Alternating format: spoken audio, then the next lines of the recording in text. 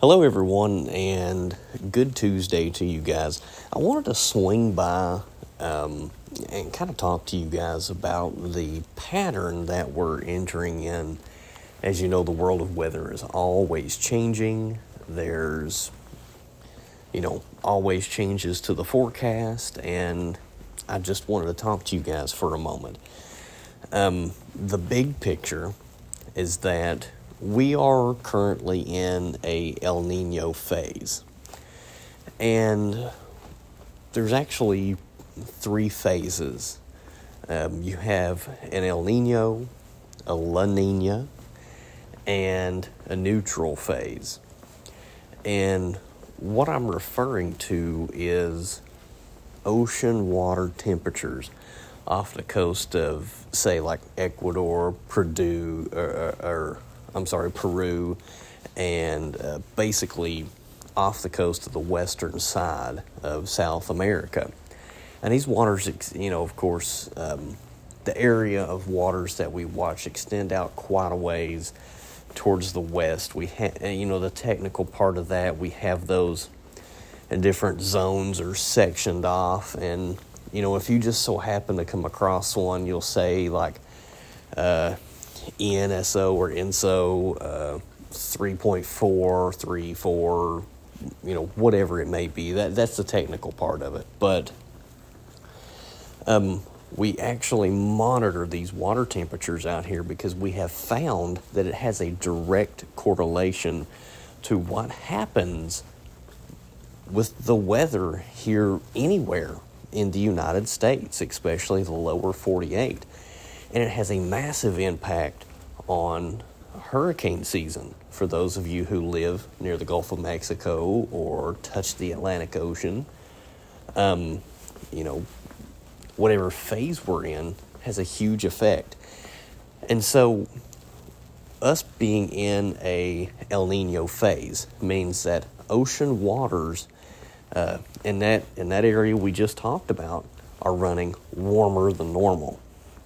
Now, we do have things that are called like super El Niños or, super La Niña, whatever it may be. Now, a La Niña, of course, is the opposite.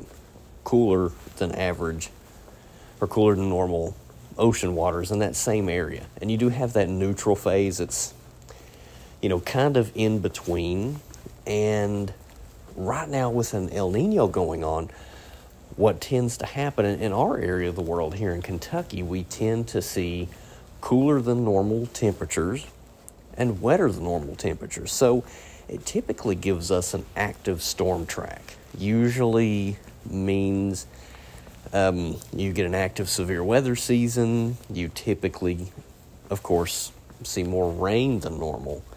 And again, cooler than normal temperatures, and that's exactly what we're seeing. And as we take a look at the forecast, just earlier I took a look at the 12Z, the afternoon run of the GFS model. And again, take this with a grain of salt because it's one model run, but what continues to show up in the mid-levels of the atmosphere is, system after system, just hammering. I can't really say hammering because it's not that they're potent systems. It's just that it's system after system cutting through the eastern half of the country.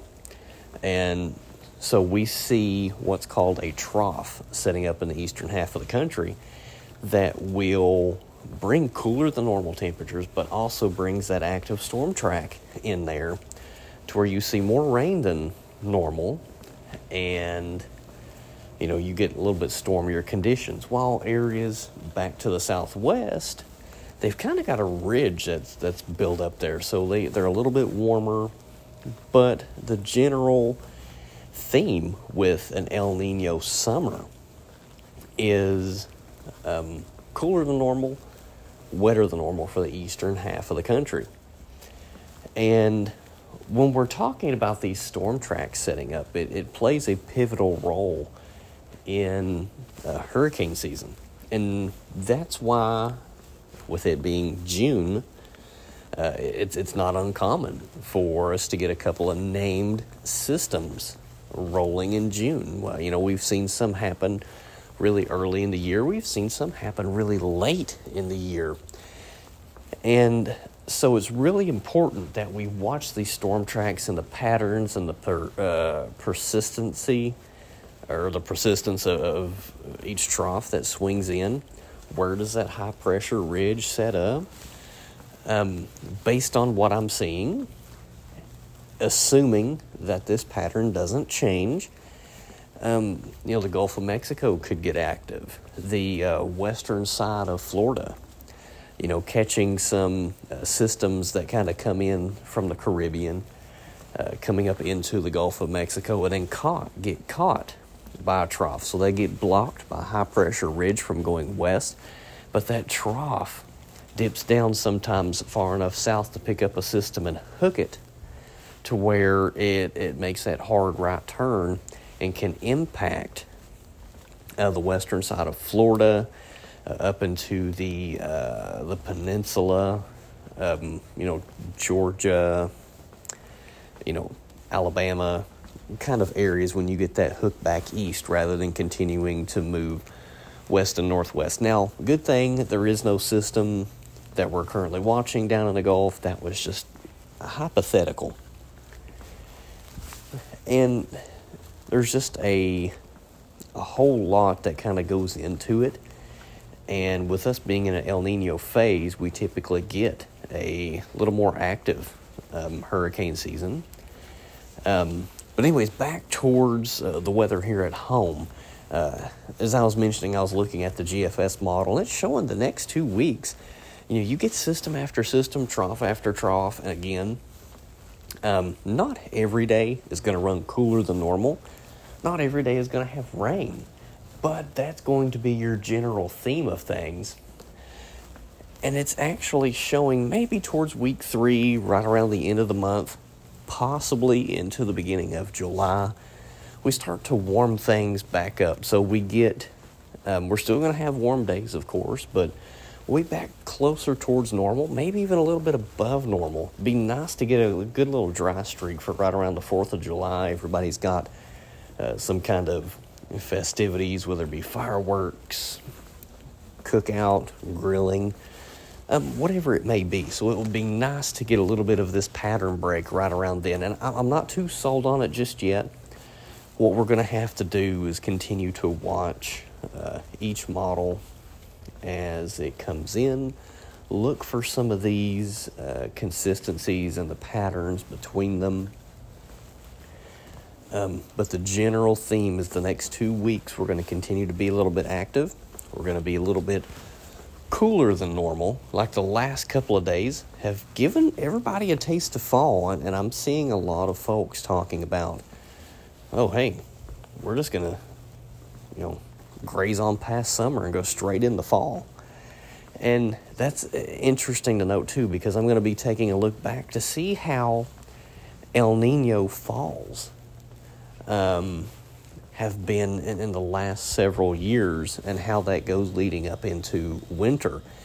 And again, that's assuming that El Nino continues to hang around. I have not seen the latest Niño forecast for